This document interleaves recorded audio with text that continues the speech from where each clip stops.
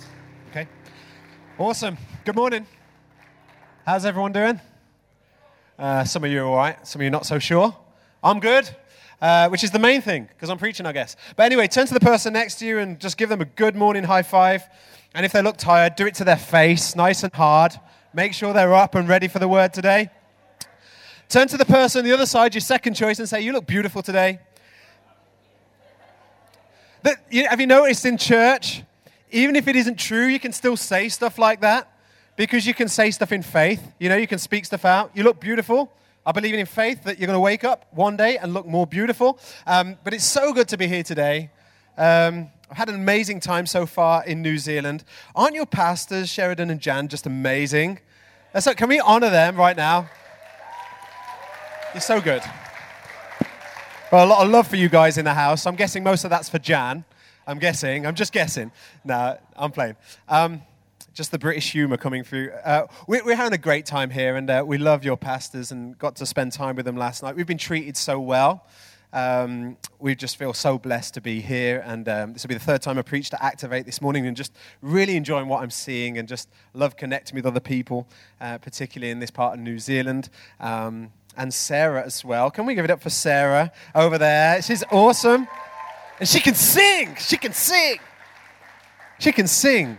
So you've got a dual role as, is that PA and worship leader? We need more Sarahs in the house of God, don't we? We need that. Organized worship leaders, that's what we need. Love that. It's so good.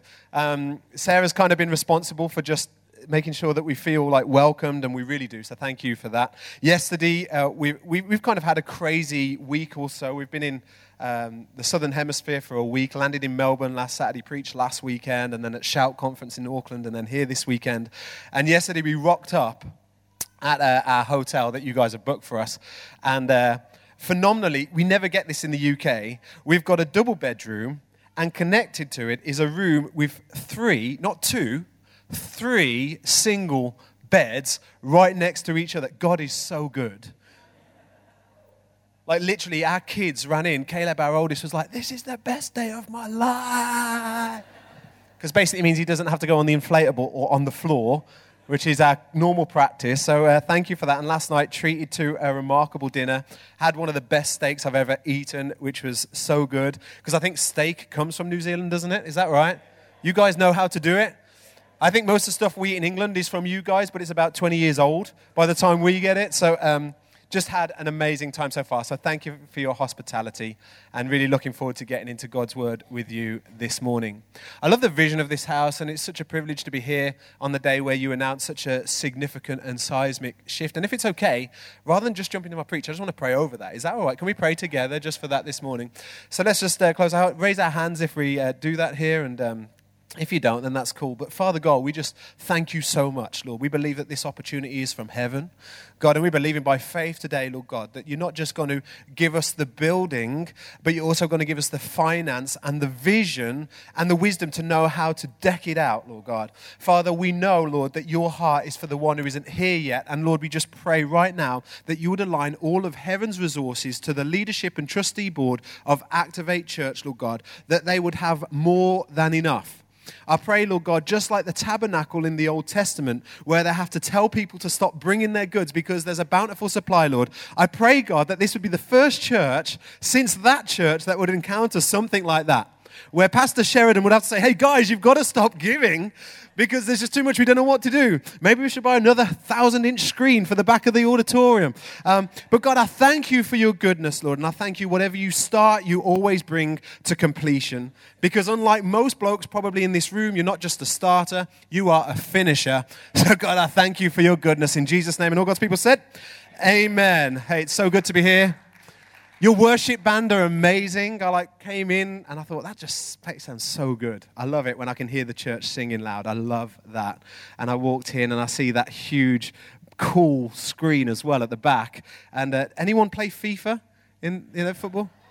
Anyone? Only one other kind of English person maybe at the back. Actually, aren't you Sheridan's boy? Okay. Well, right now, I grant you British citizenship in Jesus' name. And sometime today, maybe we can get a PS4 and play some FIFA 19 on that screen. That looks... Hey, open your Bibles to Luke 15. We're going to I'm going to continue in the series that you've been in all year, looking at the life of Jesus from the book of Luke, such a great gospel. And you're in a series called Wherever, Whenever, Be Like Jesus. It's a great kind of vision, great desire, great ambition, but it's kind of easier to say than it is to do. Being like Jesus is pretty hard. I mean, if you didn't get the memo, Jesus is perfect, right? And if you look around, we're not so perfect. And so on a good day, I'm pretty good at being like Jesus. I've got patience, and I'm kind of loving to my kids, and I'm long-suffering, and I'm gracious, and I'm fun, and I'm joyful. But on a bad day, not so much like Jesus. I remember a little while ago, I was just driving down a busy street near where we live, and there was a car that had just stopped in the middle of the road. They were kind of mid-parking maneuver. And I was getting frustrated because I'm a minister of the gospel and I had places to be, I had people to see, I had things to do. Like I'm called on divine purpose. I don't have time to waste in traffic. I'm better than that. And idea at the time. But this is an old guy just trying to get to the doctors, and I felt awful. So I get into the car, and I didn't realize, but his wife was in the passenger seat, and she was sleeping or in some sort of coma or something. And so I just let her be. And I thought, well, I'll park this car for him, and I could be like Jesus to them, and who knows what's going to happen. Maybe he's going to give his life to Jesus. Maybe he's going to go on an alpha course. Maybe the fire from heaven's going to fall, and he's going to start speaking and prophesying in tongues, and it's going to be an awesome story to share. And so anyways, he gets out the car. I jump in the driver's seat, and as soon as I pull forward to get into reverse to go backwards, all the traffic behind me follows suit and comes right up to my bumper. And I think, I don't know what to do now. I can't go back. I can only go forward. Bearing in mind, this dude's wife is in a coma right next to me on this seat. So I think, well, I've just got to drive around the block and come around at this parking space again. So I drive off down the street. I see, in my mirror, this old dude, Frank, just literally having a baby. He's what? Waving his cane and all this sort of stuff. And I'm like, this is awkward. I think I'm going to diffuse the situation by waving out the window. As if I am going to come back, don't worry. But I think he interpreted that as he's kidnapped my wife and he's nicked my car. This is a bad day for Frank. See you later, sucker. Thanks, man. I love this church. It's awesome. I need one of those at Sunny Hill. What's your name? Huh?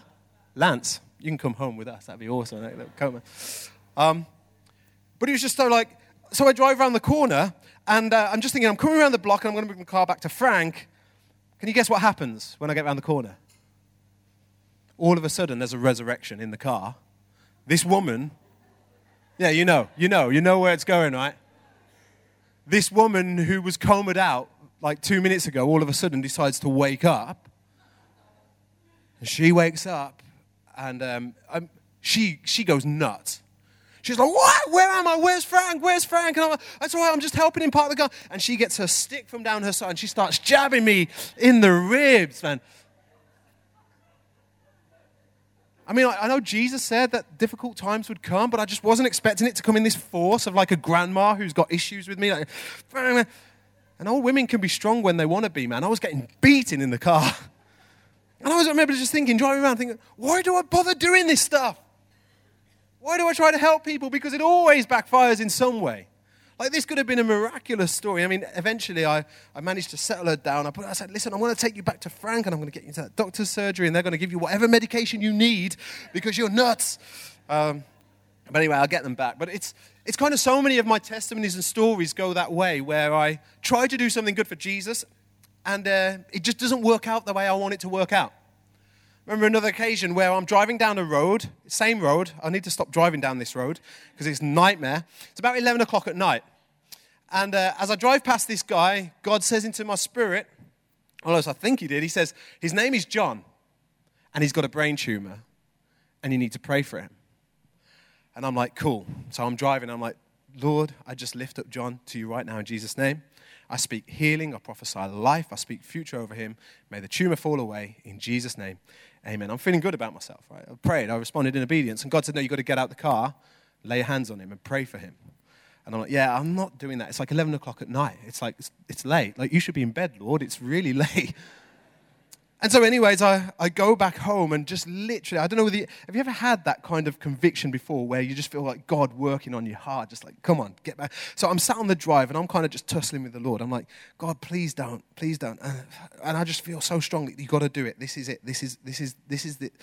And so I get in the car and I drive back and I see him again and I slow down and then I just lose my nerve and I drive off really fast like that. And I just feel like God saying, come on, you wanny, just get up praying for him, just do it. So anyway, I go past him about 3 or 4 times. At this point, he's freaking out, this dude, because he's like, well, I think I'm going to die today. And eventually, on the 5th time, I find him down a side street because I think he's going a different way home now because he's trying to hide. And I don't know what kind of came over me, but I knew I needed to stop him, and I knew I needed like an irreversible maneuver. I needed to do something that meant I couldn't back out of this moment. So I did what all cop cars do in American movies, and I just mounted the path, the curb right in front of him. As he's walking, I just like, wow, bang on the thing, and I'm like totally committed now, thinking I've got to do something. And I can see he's kind of stepping back as in, I'm going to get killed, like this is crazy. And I get out, and I just go for it. I say, is your name John? And he says, no. I was taken aback because God had so laid it on my heart, or so I thought. I was convinced this was going to be a New York Times bestseller story. Like me and John would go around the world, touring the stadium, sharing this testimony about how I pulled up and prayed for him, and the tumor just fell off his head. I don't really know what happened to him. It falls, and he just hits the deck on his knees, and he's in tears, repenting before God, and like the fire of heaven falling, and helping him up. And we set up a ministry together called Stand Against Brain Tumors, and we just go around the world, and we just see multiple people saved. That's how it played out in my head. But here I am in this moment. Is your name John? No. Kidding me right now. All right, have you got a brain tumor? Oh, gosh, I hope not. Can I pray for you? No chance. I was livid. I was like, Lord, like every time I try to make a stand or do something for you, it never seems to work out. In fact, that would be true in my life. About 80% of my attempts for God really come to nothing. But 20% do. And it's kind of interesting that on the way home I was driving, Lord, why would I feel that conviction so hard in me to do something? And I felt God say to something in my spirit, which has always shaped my thinking since, which is this: it's still obedience. You see, sometimes we have to understand we have to do the ridiculous to see the miraculous. So often we just want to kind of the predictable, normal steps of Christianity and just have 100% track record, and that's cool. But sometimes actually we have to step out of the boat, like Pastor Sheridan was saying. Sometimes we have to work against logic, reason, rationale, and do something that doesn't seem sensible. Because actually that's the realm of the miraculous. And I find the more and more I step out and do stuff which kind of seems kind of crazy on the outside, the more and more I see God step in and do profound things. You see, if you want to commit your life to being a true disciple of Jesus Christ, then it requires an all or nothing, wherever, whenever, be like Jesus kind of spirit. It means that when you go to school, you're going to behave differently. When you go to work, you're going to speak about the boss differently. It means when you're stuck in traffic, you're going to respond to the old man in front with his woman in a coma differently. Because being like Jesus wherever, whenever, is kind of contrary to what your flesh wants to do most of the time. But that's the realm where miracles play out. Amen? Open your Bibles to Luke 15. It should be on the Bible in the sky. Oh, brilliant. There we go. Can we give the tech team a round of applause? We love you guys. I like to do that. You're getting a good whoop there. Whoop, whoop. You guys are brilliant. Thank you for your service to Activate Church. And everyone else who served this morning, thank you. Luke 15, we read this. Now the tax collectors and sinners were all gathering around to hear Jesus. I love this. I love this because I think sometimes maybe we think Jesus is kind of like this, so perfect that he just hovers into a room kind of scenario. That everyone who doesn't know him just kind of just are immediately aware of their brokenness and just the chaos in their world. But actually, as Jesus is speaking, there's so much life in his words that he's drawing those who are far away. They're coming, these tax collectors and sinners, the marginalized and outcasted by societies are coming to listen to Jesus. It's incredible. But verse 2, we see something interesting. But the Pharisees And the teachers of the law muttered. In other words, they complained. What was their complaint? This man, Jesus, welcomes sinners and eats with them. Jesus was cultivating an invitational life, a life where you didn't have to be perfect to engage with him, a life where he would sit at the table with those that other people wouldn't speak to. Just as an aside, and I'm really aware of time. How long have I got? What time do I have to be finished? 2 hours. 2 hours, you said. Great, awesome. You're the husband of the Welsh lady, so I like you a lot. Because the more Welsh people we can get out of Britain, the better. No, I'm playing. I'm playing. Welsh people have a great sense of humour, so. I've got a Mitsubishi Outlander out there. You slash those tyres. That's yours, right? That's awesome. Welsh people can be rough when they want to be. No, we love Welsh people. All single 9 of them. Now the tax collectors, I'm playing. And sinners all gathering around. It's interesting that the Pharisees' complaint was this. He's inviting sinners, marginalized, outcasts, and he's eating with them. In this context, eating was a sign of acceptance. It was a sign of welcome. I was saying to Pastor Sheridan last night that we've had some really interesting research in our country, in England, which is like this. Of 50,000 people that were brand new to Jesus, this is how they ended up getting saved. 2% of them came to church because of a social media campaign. 6% came to church because of an Alpha course. And then some of that 2% came by pastoral invitation. But 85% of these 50,000 people came to church and got saved simply because somebody invited them. I don't know, I'm guessing it's probably quite similar, because what I'm learning about New Zealand is that we're quite similar in many ways.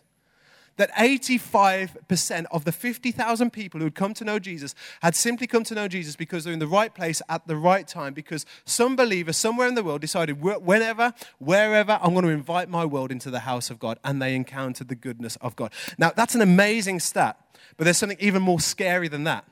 The same statistic suggested this. Only 2% of people who go to church invite people to church. Jesus had learned the power of invitation, the power of welcome. And here, with those that society had written off, Jesus had chose to make his dinner table with those who were marginalized and outcasted. So the first thing I kind of want to say is, if you want to be like Jesus wherever, whenever, it means you need to start eating with tax collectors and sinners. Sometimes we become too churched. We get into the church world and we only have church friends, and we only have church hobbies, and we only have church activities. And that is so important to have those things in our world, because Christian community builds us, it edifies us. But if we cut ourselves off from the people that God is proactively trying to reach, then how is he going to do it? And so it's interesting, they complain, this man welcomes and eats with tax collectors and sinners. They've got such a short memory, these Pharisees. Kind of interesting. You know, we often give the Pharisees a hard time. In fact, yesterday, me and my family, my wife is at the back there. Is she still there? In the corner? Stand up, Louise. Give everyone a wave. Hey! Got to do a little dance? Nice dance. Doing the Macarena for you, living the dream. Awesome. Yesterday, she's an amazing woman. She leads church with me. We were driving yesterday from Auckland, and our boys were fighting in the back. Our boys are like Jesus Mark II. They don't normally fight. It's really rare. Not. All right? You put them in a car and they'll fight about anything. And it's kind of interesting because Judah expressed some hatred for something. He said, I hate something. And Caleb said, you're not allowed to hate, are you, Dad? I was like, no, that's right. And Caleb says, you're only allowed to hate 2 people. And I was intrigued straight away. I was like, who's this then? And he says, Satan. And I'm like, yeah, fair enough. That's cool. It's a good place to aim all your blame. And he said, and the Pharisees. What kind of child is this? Where have you learned that, child? I think just somewhere along the line, has been in church for so long that he's just heard Pharisees get run down by the preachers, that he thinks that Jesus hates them. But actually, we couldn't be further from the truth. In Luke 14, jump back one chapter, look at this. So Luke 15, verse 1, he's eating with tax collectors and sinners. In Luke 14, verse 1, listen to this. One Sabbath, when Jesus went to eat in the house of a prominent Pharisee, sometimes we think Jesus didn't have any time for the religious. Now, don't get me wrong, the Pharisees and the Sadducees were a hurdle to the ministry of Jesus because they couldn't comprehend the goodness of God and the grace of God. Yet make no mistake about it, Jesus loves the Pharisee as much as he loves the sinner. Jesus loves the religious person as much as he loves the down and out. Jesus is love. It says that in the Epistle of John. God is love. And so if dinner and eating together and fellowship is a sign of invitation and welcome, then Jesus extends it as much to the Pharisees as he does to the tax collectors and sinners. In fact, in Luke 13, Jesus says this to the prominent leaders of his day. He says, Jerusalem, Jerusalem, you who kill the prophets. In other words, you who are kind of responsible for kind of slaying loads of men of God. He says, how I longed to gather you in like a mother hen gathers in her chicks. Yet you were not willing. Jesus was willing. The Pharisees were not willing. And so the Pharisees have this short kind of memory. In this moment, they're like, I can't believe this guy eats with the tax collectors and sinners. Well, actually, just yesterday, Jesus was eating with one of yours as well. Why? Well, Jesus goes on and responds to their complaint. Jesus says in verse 3, Jesus told them this parable. And normally, we break this story that Jesus speaks into 3 different preaches. We talk about the lost sheep, the lost coin, and the lost son. But actually, it's one story in 3 parts. And they're all important to kind of understand what Jesus is really getting at here. So, what time did you say I need to finish? I ignored it completely. Okay, 10 minutes, okay. So, Jesus says, suppose one of you has 100 sheep. Now, you guys know all about sheep, don't you? You love it, right? Is that you got 30 million sheep. That's so greedy. It's so greedy. 30 million sheep. Is it offensive here to say that you love sheep? Because I felt like there was a gasp in the room when I said that. I don't know. I thought it would be something you wear like a badge of honor. Like, that's a cool thing. I've got nothing against sheep. I like sheep. They're not bad at all. Boom. Right. Just saying. Then Jesus told him this parable. Suppose one of you has 100 sheep. Now, you can all relate to this, I'm sure, because probably most of you are at least 1,000 sheep if you've got 6 million? 30 million. Flip. Suppose one of you has 100 sheep and loses one of them. Doesn't he leave the 99 in the open country and go after the lost sheep until he finds it? Whenever we read that, we just assume that Jesus has been really straight with them. Like this is a common practice for a shepherd to do. To leave 99 in open, wild country to go and look for a sheep that has wandered away. Now, I'm sure you know this, and if you do love sheep, I apologize, but sheep are dumb. They are dumb. They're stupid things. Like I've tried kind of going into a field, and they're just weird animals. They're just like a will of their own. Like I remember walking through with Caleb one time in a little field in Cornwall, and then all of a sudden, 100 bolted for us. And like I don't know whether it's the same as a grizzly bear scenario, where you make yourself big or something. But I didn't have to do anything because as soon as they got 30 foot away, they just bolted in another direction. I'm like, what are these sheep about? But in this moment, one's gone wandering, and yet the shepherd has left the 99. Now, this wasn't a common practice for shepherds. Now, this is the heart of what Jesus is saying. It's not normal to do that. It's not normal to leave 99 in wild country and look for one that got out. Like, sure, you would have a quick look and go, where is it? Can you see it? But actually, Jesus says, he goes and searches for the lost sheep until he, finds it. Like that bit's really important. This shepherd is not giving up the search. Could have been a day, could have been a week, could have been a month, who knows? But that shepherd was not going home without that sheep. Now, verse 5. When he finds it, he joyfully puts it on his shoulders. I would never do that, dirty animals. And goes home. Then he calls his friend and neighbors together and says, rejoice with me. I have found my lost sheep. Interesting. Have you guys ever had that? Where a neighbor comes and knocks on your door in the middle of the night, hey, good news, yesterday I lost a sheep, but I found it. You'd be like, see you later, loser. I don't know what you're talking about. But you wouldn't, because Jesus wouldn't say that either. You'd say, let's talk about the gospel, you know. But it's kind of interesting that Jesus is saying, listen, this shepherd goes and looks for it, and then when he finds it, gets everyone to rejoice, and then he brings the parallel. I tell you that in the same way, there will be more rejoicing in heaven over one sinner who repents, over one sinner that comes back, over one sinner. Right now, what I'm trying to do is speak to your spirit about the mandate on you as a church, to get you to lift your eyes above the church bubble just for a moment. I tell you that in the same way, there'll be more rejoicing in heaven over one sinner who repents than over 99 self-righteous people who do not need to repent. Like literally, heaven could be busy one day, but as soon as one broken person takes the knee and receives Christ as their Savior, heaven stops in their tracks and parties like crazy. That is so cool.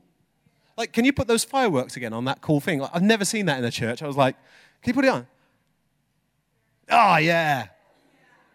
Right now, when one person receives Christ, boom, heaven responding in party. Who knows? We need to recover some of that party in church, right? Sometimes we're too solemn and somber. Like, oh, someone got saved. Oh, that's really cool. As Pastor Sheridan, was it in this meeting where he did the little cricket clap? Oh, yeah, that's really good, yeah. No, this is mental. One person was going to hell. But yet in this moment, they've responded to Jesus, and now their destiny has been forever changed.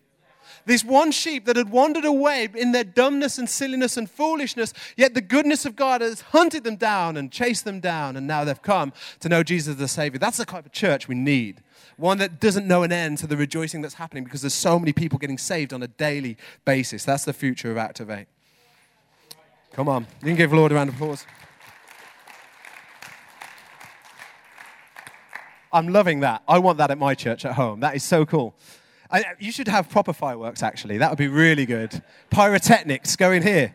Every time someone gets saved, worship leaders getting hot feet. You know, it'd be awesome. Jesus goes on with the story. He says, suppose a woman has 10 silver coins and loses one. Now, listen, you may be Kiwi, but if you can't relate to sheep, you all like money, right? Because you're a human, right? So maybe you relate more to this. Suppose a woman has 10 silver coins and loses one. Doesn't she light a lamp, sweep the house, and search carefully until she finds it? Again, no, not really. Like this silver coin that probably sounds like it's got huge value, monetary-wise, actually translates as drachma, and scholars kind of say the most it would have been is $100 tops, but the least it would probably have been 50 cents. Like, so if you've got like $100 and you lose like $10, you might look for it for a bit, but you're not going to like really tear the house upside down. Some translations say that she shifted furniture, turned things upside over in order to find this money. It's kind of funny because when she finds it, verse 9, she calls her friends, can you get the fireworks ready again, right? A neighbor together and says, rejoice with me. That's where it's supposed to be. Boom, rejoice with me. Come on. I found the coin. It's all good. And the neighbor's like, what the heck are you talking about? I would have given you a coin. She said, no, we're going to party. We're going to get some like nachos and dip, and we're going to get a really cool room at the Distinction Hotel and get 3 single beds for all the children. And going to give out free chocolates if it's your birthday, and it's going to be an incredible party. In other words, the expense she's going to pay on the party was more than the money she lost.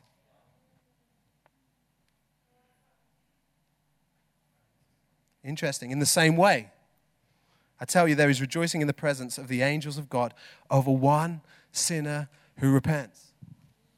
Because the interesting thing with this money is even if it's worth $10 or $100, the monetary value really doesn't matter. All that matters is the value that this woman assigns to the coin that she's lost.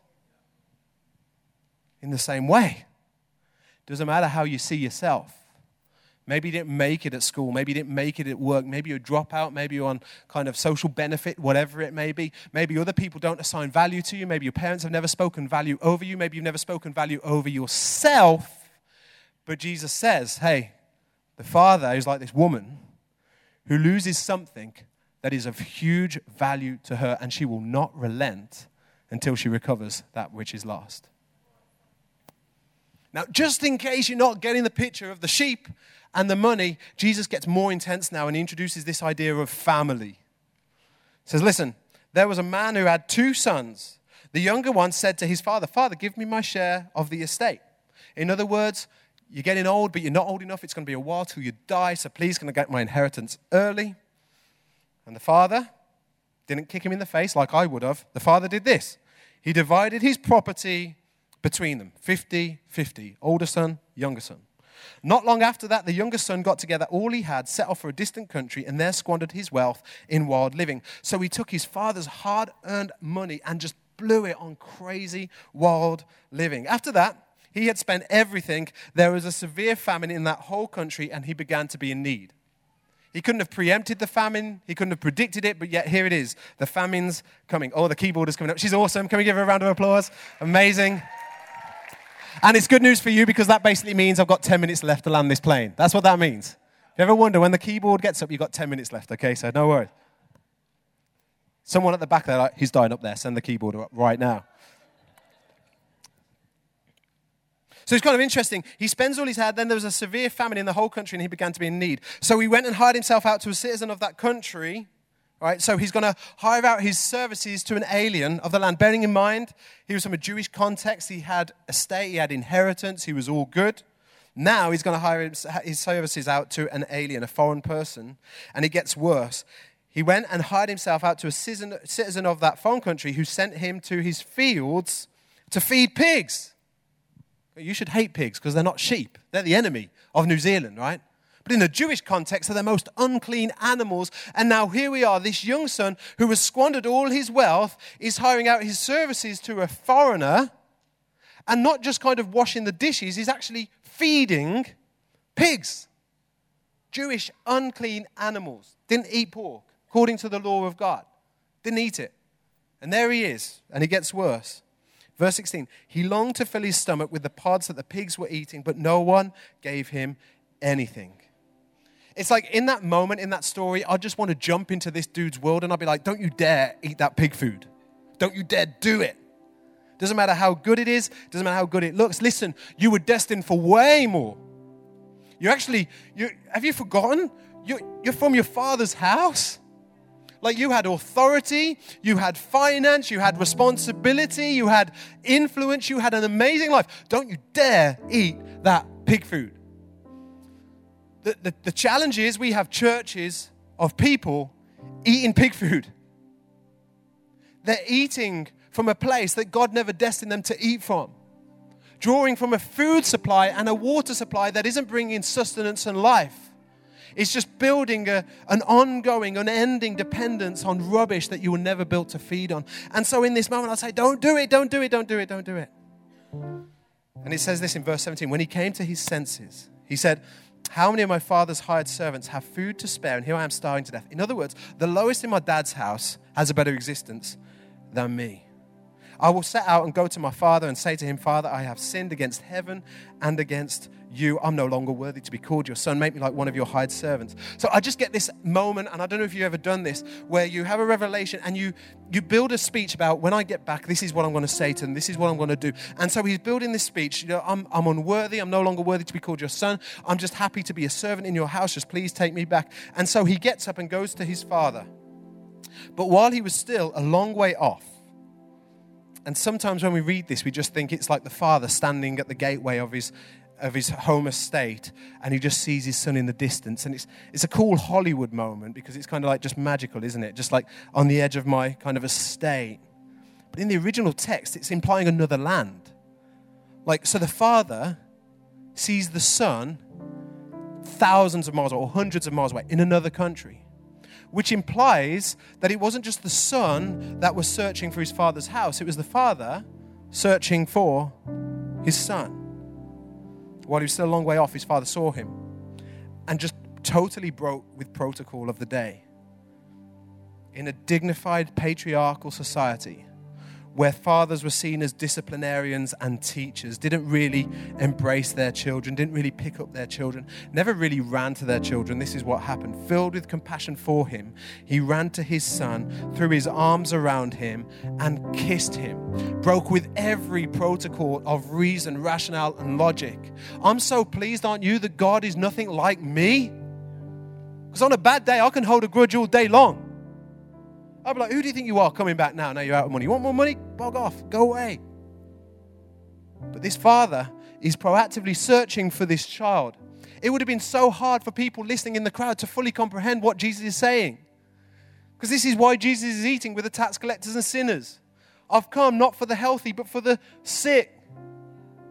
I've not come for those who have it all together. I've come for those who are broken and in their chaos have wandered away. And I proactively search, and when I see them, I run to them and I embrace them and I kiss them. And the son kind of gets into his message. Father, I've sinned against heaven and against you. I'm no longer worthy to be called your son. But the father kind of interrupts him and says, quick, bring the best robe and put it on him. Put a ring on his finger and sandals on his feet. Bring the fattened calf and kill it. Let's have a feast and celebrate. For this son of mine was dead and is alive again. He was lost and is found. So they began to celebrate. Can I have the fireworks on the screen, please? And the pyrotechnics now? Oh, they must be broken. The pyrotechnics aren't working anymore. Shame. It's kind of interesting to me. Because the way we always see this story play out is, in your Bible, you might even have a subheading called the prodigal son. And we've got that slide up there. The message is called prodigal. Because prodigal, we typically mean, prodigal means like someone who is in sin. Someone who is lost. So this son was lost, so he's the prodigal son. Or sometimes maybe we think the prodigal is someone who comes back. The one who goes, but then comes back. But actually, prodigal doesn't mean that at all. Prodigal means reckless. In other words, this sheep that had recklessly wandered away, this coin that had recklessly hidden itself, this child who had recklessly gone to his father, asked for his estate, and then squandered it on wild living. Like, the son is reckless, right? But I want to say, I'd like to rename this story and call it the prodigal father. The prodigal dad. The shepherd that would leave the 99 for the one, the woman who would turn the house upside down for the one coin, the father who would leave his father's estate and search out the one who has wandered away. Do you know God's love for you this morning is prodigal? It is reckless towards you. He didn't withhold anything in winning you back to himself. Do you know today that when God sent his son to the cross, he didn't have 10 up there that he could have sent, Kevin, Gary, Roger, and Jesus. It was just Jesus, his one and only son. We talk about prodigal heart. It's not the son, it's the dad. It's the dad. I mean, it's a weird thing to think Roger would never have worked as a son of God name, would it? Roger, I name him Roger Christ, Savior of the world. Gary. Just the worship songs wouldn't sound anywhere near as good if you were singing to Gary, would they? Let's be honest about it. But it's just interesting to me. Because the more I walk with Jesus, the more I see this in my life. That God is so prodigal towards me. He has been so good to me that even when I don't deserve it, even when I cannot earn it, which is all the time, by the way, because I have more bad days than good days, God's heart is still totally focused and pursuing my heart day in, day out. I didn't do this in the last service. I'm going to share my testimony briefly and then I will finish. I promise. You have my word. When I was lights on, man, you've got an amazing team. Try and find me. You tried as well. What a legend. You know, it's kind of interesting because when I was a teenager, I'd wandered so far from God. Like, my dream was to be a rock star. That was the dream. I just wanted to be a rock star. Like, I didn't care where it would take me. I just was not interested in God. To me, I'd been put off by the religious kind of thing of church, and it just was boring and just didn't seem to be filled with any life or vision. And so I wandered away, and I was looking for life, and I found it in like rock music and having community with these people. And on a regular basis, we would just get high and get drunk, and it was cool and it was fun. I remember one day we got so high at college that we went back to the careers advisor's office, somebody who tries to help disenfranchised young people make sense of their future. I remember going back to the careers advisor's office, and as a bit of fun, me and my 3 or 4 friends from my band, we sat down at the table and we went through the prospectus, like the place where all the colleges and universities, and we went to the religious section just for a laugh, and we applied to become imams, rabbis, like Buddhist leaders, Buddhist monks, Christian priests. Like, we just applied to it all just because we thought it was funny. We didn't really have a good sense of humor, but at the time we were cracking up. Oh, this is so funny. Imagine him as an imam. That's funny. Like, we were just writing all this down and sending it all off. That was like the Monday or Tuesday. On the Friday, one of my friends embodied this wherever, whenever, came to me and he says, oh, you need to come to this meeting tonight. There's an evangelist in town. Now, I knew enough churchy words to know that I wouldn't want to go, like evangelist. Basically just means old and loud, like in my mind.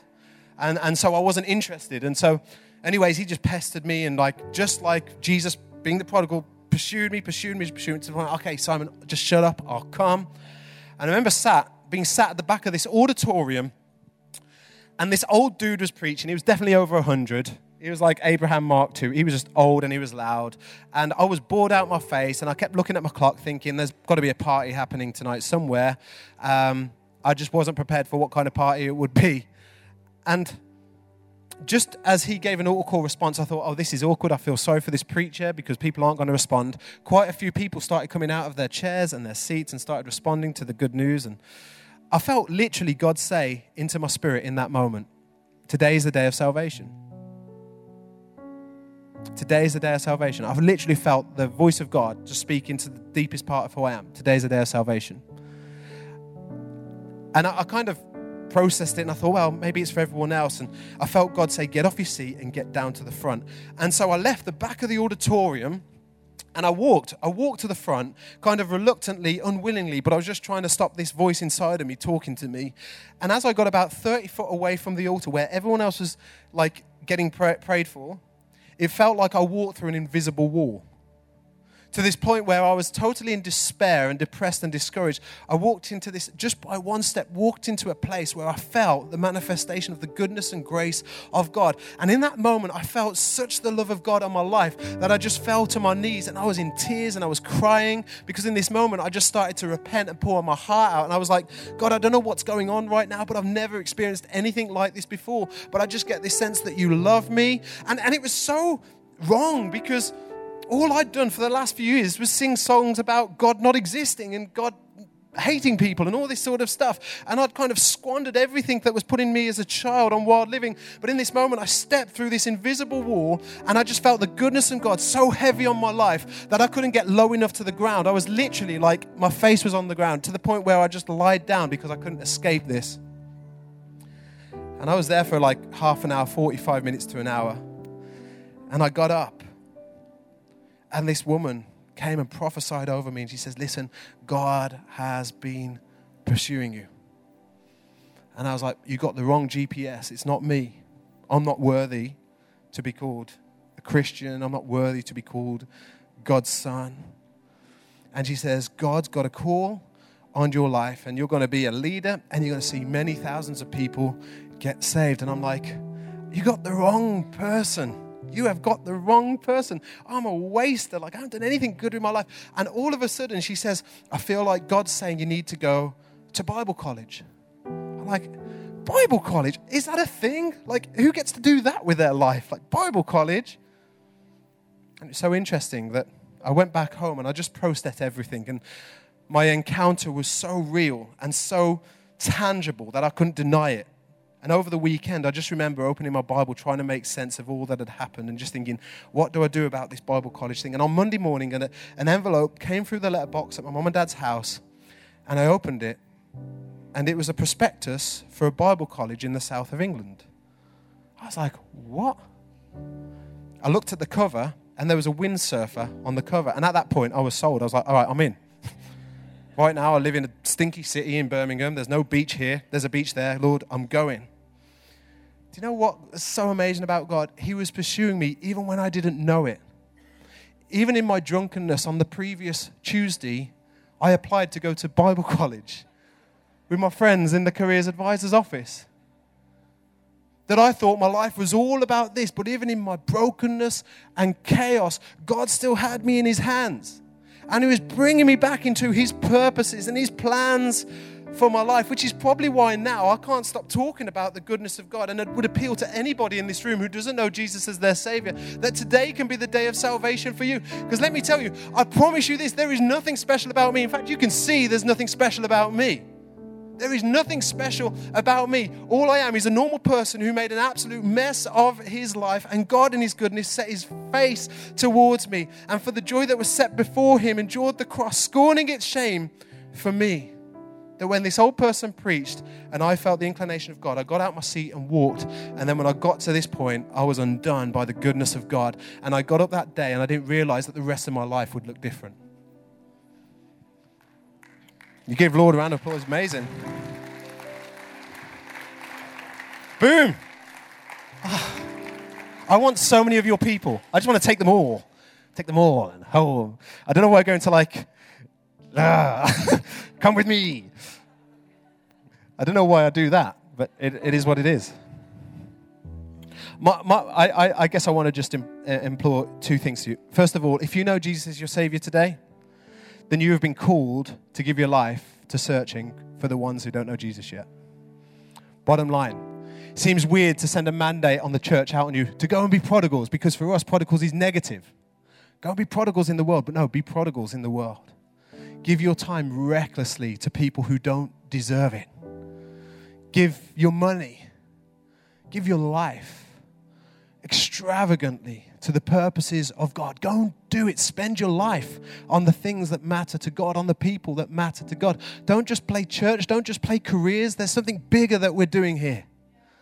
This is all part of the vision that Sheridan and Jan carry so deeply in their heart with the leadership of this house to build this one campus community that is seeing impact across the city. It's a phenomenal vision. And as the people of God, we should pray, like put all of our prayers behind this, push this thing forward. And we should pray as though it all depends on God, but we should live as though it all depends on us. Begin to open our wallets to sow into the ministry, to begin to serve like we've never served before, because Jesus gave himself to come for the one who didn't know Jesus yet. And so as believers, if we're really going to be like Jesus wherever, whenever, then it's time for us to rise up and become like him. And second of all, if you don't know Jesus as your Savior this morning, I want to say that you can simply just make a step today that could change the course of your destiny forever.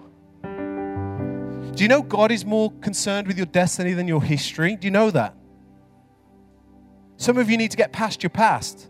Like you're stuck in a place and a moment in your life where something maybe you've done that was bad, or something that somebody did that was bad to you, and you're stuck there. But God is calling you to a glorious inheritance. And it doesn't matter what you've done at this point. It doesn't matter if you've squandered the wealth. It doesn't matter if you used to come to church, but now you've kind of been rejecting the goodness of God. Listen, today is the day of salvation. Don't be like the Pharisees. Maybe you're religious today and you're cold and you're thinking, oh, there's something warming up inside of me. It's called the Spirit of God is speaking to you. But make sure that you're willing today. Don't be unwilling like the Pharisees. Be willing to be drawn in by the goodness of Jesus. And so I just want to pray for you. If that's you today, every head bowed, every eye closed. If you don't know Jesus as your Savior today, I'm not going to call you down the front, although you can do that if you want. I just want you to raise your hand where you are right now. And I want to pray for you right now. It doesn't have to be awkward. It doesn't have to be weird. We try to do this often at church, and sometimes many people respond, sometimes nobody responds, but it's part of our responsibility to make a moment and create a moment for you to step into eternity. So if that's you this morning, if you want to respond to the good news of Jesus Christ, maybe you've been wandering away. Maybe you grew up as a Christian, but you turned your back on him. Or maybe you've never called on the name of Jesus. Well, today is the day of salvation. If you want to put that right this morning, then with every head bowed, every eye closed, just raise your hand where you are now. Praise God. Praise God. So good. Okay, I've seen 2 hands so far, which is amazing. Amazing. Praise God. It is the best decision you'll ever make. Sometimes we can't conceive what God is calling us into, but let me tell you, better are the days before you than behind you. God has got so much for you. I want to pray for you, but Father, I thank you for my brothers and sisters who raise their hand. I thank you this morning that they are choosing to believe, Jesus, that you are searching for them. Lord, there's nothing complex about this. The word just says that we're to confess with our mouth that Jesus is Lord. So everyone in this moment just say, Jesus is Lord.